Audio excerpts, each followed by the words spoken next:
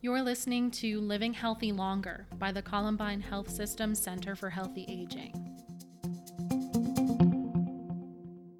One story comes from my work as a dance artist and seeing the beauty and the magic of creating dances and that process of doing that with other teaching artists and performers, but also seeing how that can connect and relate to the audience.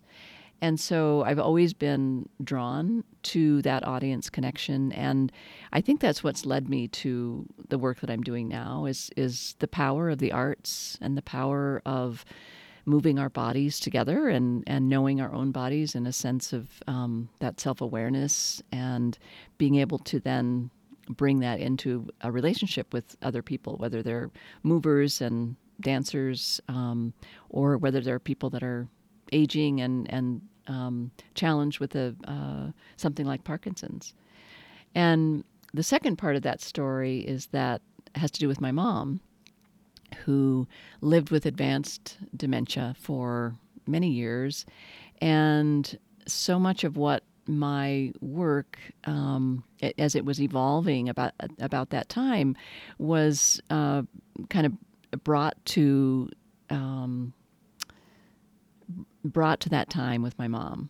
And it was so wonderful to just be with her in a fun way, in a way that was less about, it was less predictable, it was less about what we needed to do, what was on the docket for the day, and just being together and being playful and listening to music and dancing together and realizing that was the message and the kind of the learning through dementia was to just be in the moment.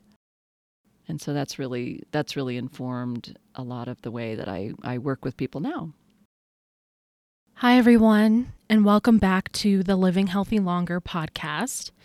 We have been taking a break this past fall to work on other projects, but we're happy to be back and dropping new episodes every other Monday starting today. Today's conversation is with dance instructor Lisa Morgan from CSU School of Music, Theater, and Dance. Lisa is a faculty affiliate of the Center for Healthy Aging, and she uses the center to host Moving Through Parkinson's, a dance class for people living with Parkinson's disease who want to improve balance and coordination while combating stiffness and rigidity. Today we're discussing how dance can bring people together, how it feels physically and emotionally to connect with others through the art of dance. Lisa shares some of the cognitive benefits of movement through dance and also provides resources to find a dance class here in Fort Collins if you're interested. I hope you enjoy. I'm your host, Hannah Hallisker, and this is Living Healthy Longer, a podcast from the Columbine Health System Center for Healthy Aging at Colorado State University.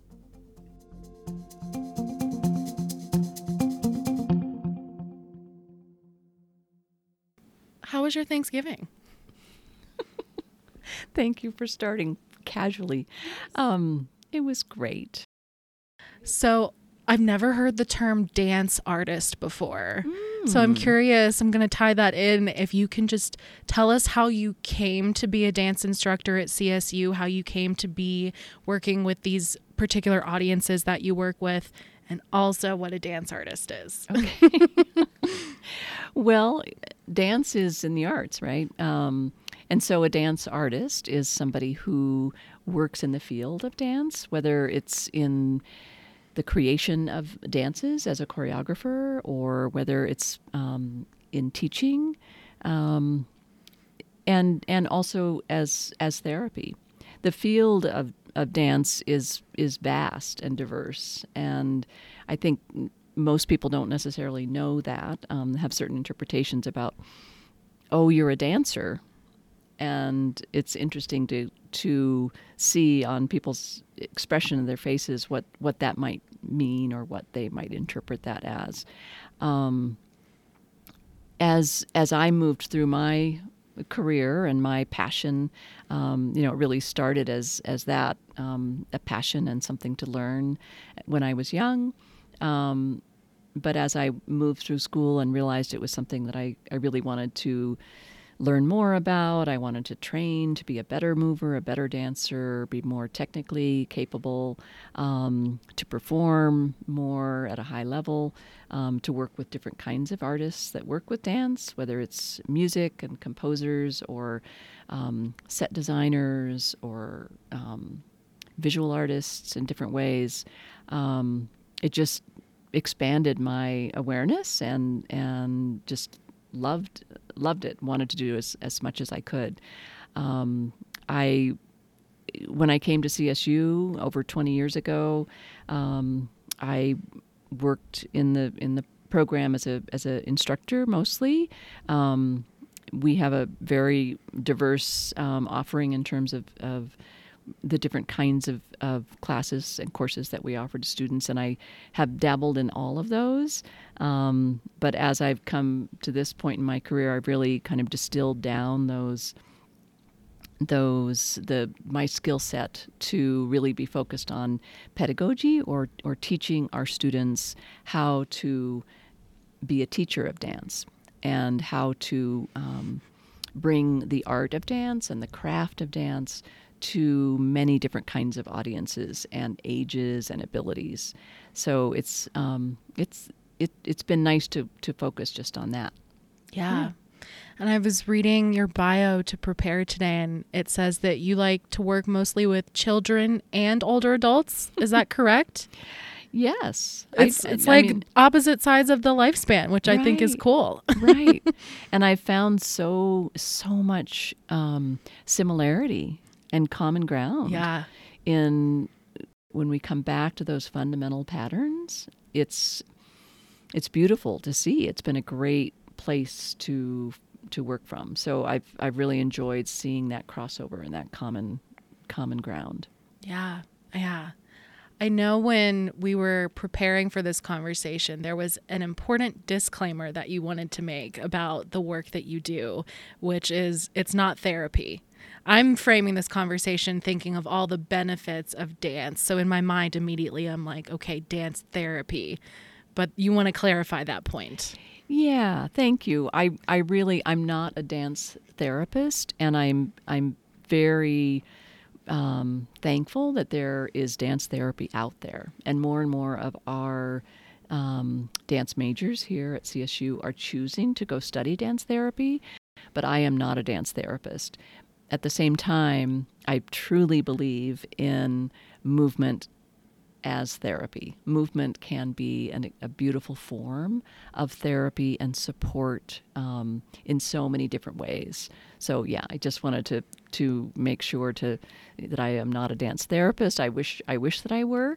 I wish I had that training. I wish I had another life to do a lot of different things. But I do believe that I am I specialize in movement as therapy. Okay. So it makes me think about moving through Parkinson's. And so I'd love to expand that clarification for you to tell us about moving through Parkinson's and how is it not therapy? Because I view it completely like these people are benefiting by the movement of their bodies. And so tell us about that, how you came to be an instructor for it and kind of what your classes are like. Okay. And I should say that it is therapeutic for them. Absolutely. Yeah. And that is also where, as I'm planning and interacting with my participants, I think of it as therapy for sure. Yeah. I think therapy is a broad term for sure, and it can be the therapy as, right, or but it's not a title necessarily. So I volunteered with the music therapy program about 9 years ago, and was so enthralled with the study of music therapy and how music could support whether it was physical therapy or speech therapy, different realms that were helping people with whether it was Parkinson's or people who had a stroke or other neuro challenges, movement disorders. And I was so drawn to it and realized that I wanted to see how we could do this for people who had more movement capability. Most of what the groups that we were working with, they were chair-bound, pretty limited in their movement. It was powerful and amazing, but I felt like we could do more with or offer it to a wider audience. And so we started a dance program, brought it into the dance program, and I wasn't able to work with music therapists right away, but we have now found ways to collaborate, and it's really powerful. So not only am I bringing in music to my classes, but also the music therapy program now brings movement into their coursework even more as well. So we have a really nice collaboration that happens. And in the midst of all of that, I started moving through Parkinson's, and it's just grown from there. Yeah. So tell us what your classes are like. What are the fundamentals of moving through Parkinson's? So one thing that I feel like I've come to in terms of the structure of the class and sort of the themes, I guess is a good way, is again back to that fundamental structure of how we look at movement, our movement language. And we can break it down as simply as space, time, energy, and body. And so I use those principles to develop the class sessions with our participants. And the space is simply how we are moving through space, how we sense where we are in space, the different shapes that we can make, the different steps that we take. How long are our steps? What's the distance between each stride? Are we balanced on both sides of the body? Are both of our arms swinging in action? Are we balanced one side of the body to the other? Timing. What's the rhythm of our gait? What's the rhythm of our steps? What's the rhythm of our breath? Are we tuning in to the internal rhythms as much as the external rhythm? And that's a lot where the music comes in also. And the energy piece is how does it feel? Not only how does it feel to sit or stand or to walk or freeze, but also just how does it feel emotionally? Mm-hmm. How does it feel to connect with others? How does it feel to tell my story about my struggles with Parkinson's and hearing other people's, shared stories? How does it feel to be in community? And then the body is obviously the point where we're all in our bodies and we're trying to face challenges that are coming our way. And it may be that our back hurts or our hands are not doing what we need them to do. Or we've had to have a surgery and we're doing rehabilitation, and so the muscle structure is not there yet, or our strength or our coordination. So all of those pieces, space, time, energy, body, really it's a simple foundational structure that seems to help for me to build our classes, and also for our students or participants to step into that space and have some common language. Mm-hmm. If that makes sense. No, it's a beautiful explanation, I feel like, of dancing. I love all the different elements that you've incorporated. What have you seen over 20 years being a dance instructor and now working with, older adults with movement disorders? What are the benefits of dancing for them? And especially I'm thinking participants that have come, week after week. What kind of changes do you notice with them? Yeah, that's a good question. I think the power of the arts, right, is really Dance is very visceral, and it's also very historical, right? It's very, it can be very much about ritual. It can be very much about celebration across cultures. It transcends language. So it's a beautiful thing, right? And we feel better when we're moving our bodies. We can dance with other people. We can dance in the shower by ourselves, right? So I think the word, I tend to not use the word dance because I think people immediately say, "Ah, I can't dance. I don't know how to dance. That's not for me." Yeah. So I use more the movement vocabulary. But when we're moving together, it's dancing, right? We're connecting. We're creating shapes together. We're moving in sync in time with each other. We work with props. We work with different kinds of music from all over the world. So anytime we're connecting, right, or collaborating together, we're moving and dancing. So I think the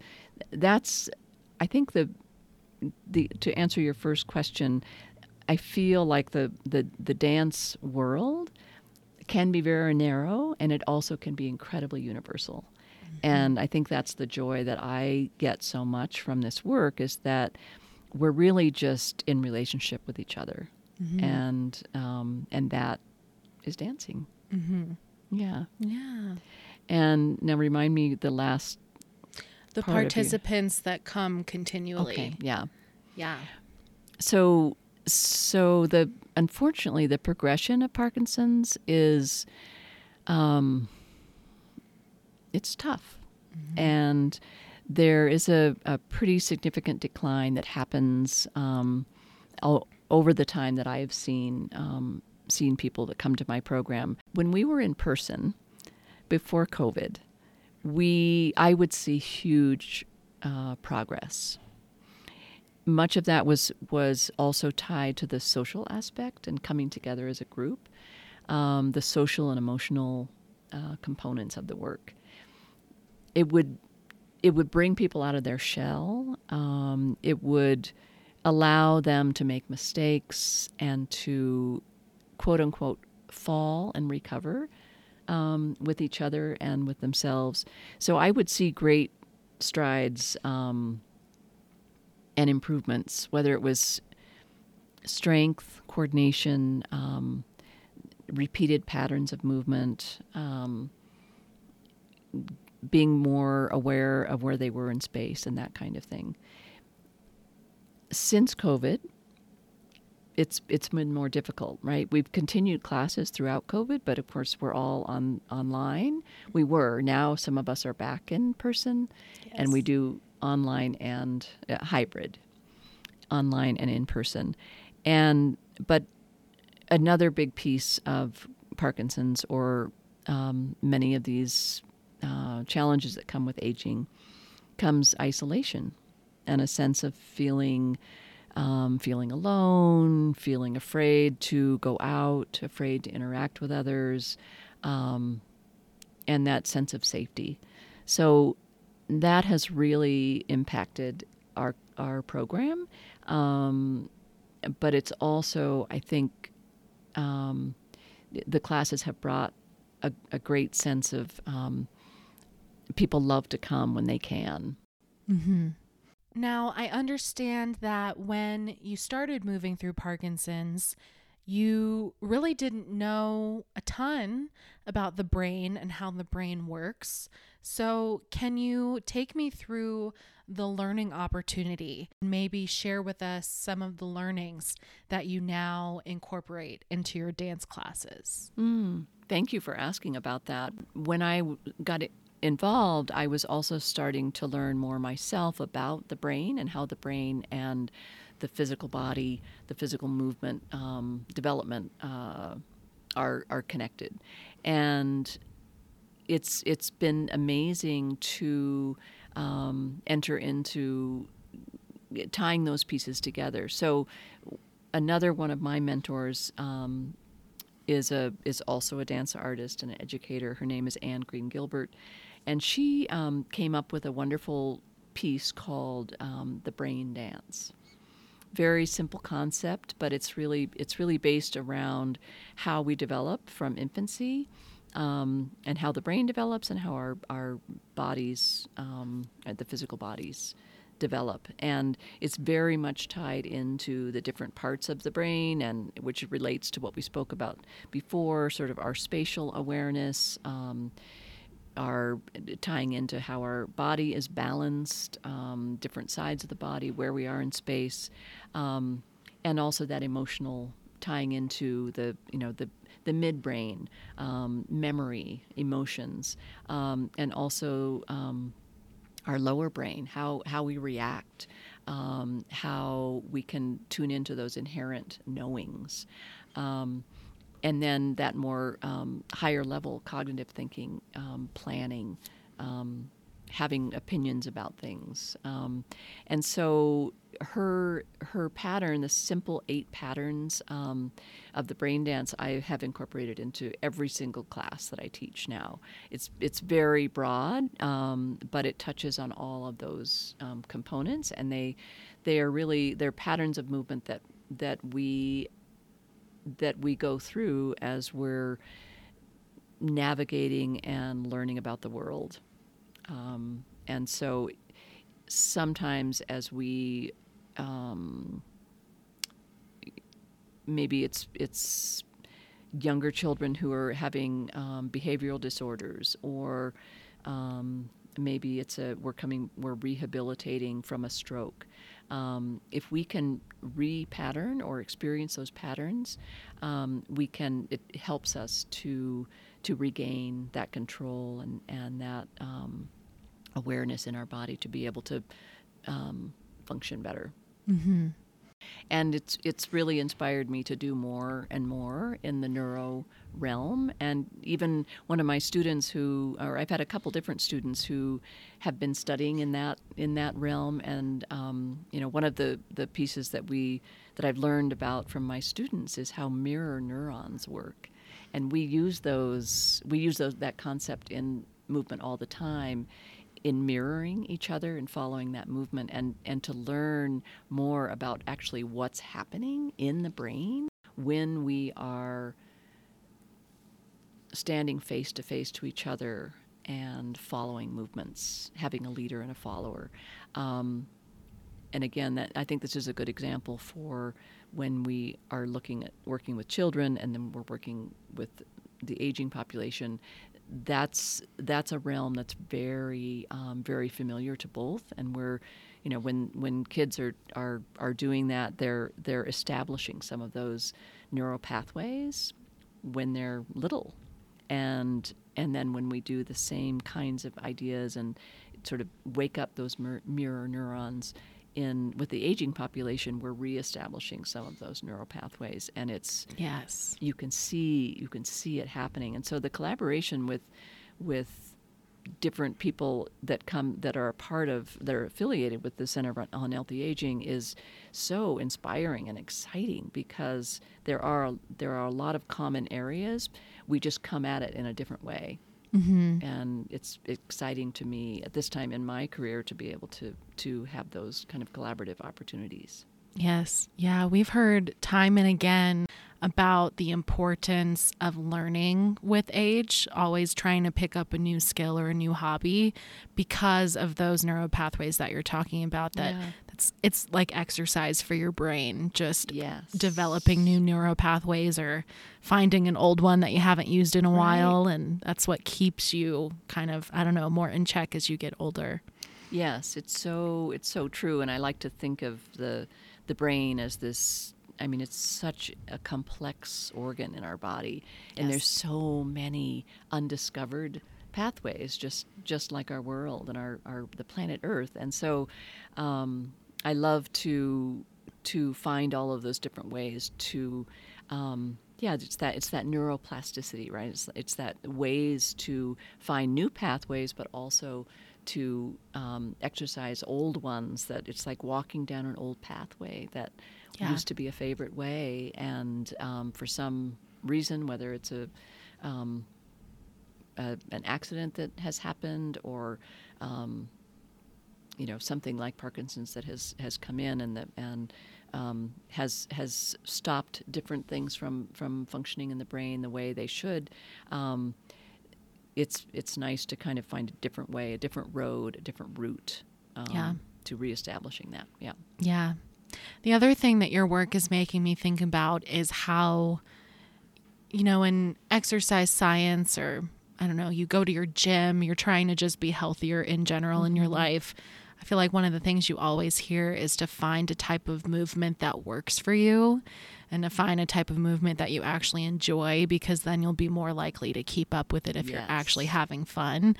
And I mean, how much fun is dancing and getting to have music in the room, and having an instructor that can teach you choreography through things. And that's such a great way that people can incorporate smaller movements that could, develop as time goes on. Yeah, and I think you're speaking to an important component about a lot of the research around movement in Parkinson's is when you say the word exercise, sometimes it's just like, it's hard to do that, but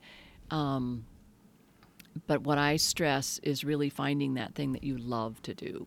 Yes. Right? It's walking, or it's hiking, it's getting outside, it's walking the dog, it's playing with your kids or your grandkids, or finding somebody else who's in the same boat as you are with living with Parkinson's, and find something fun to do with them.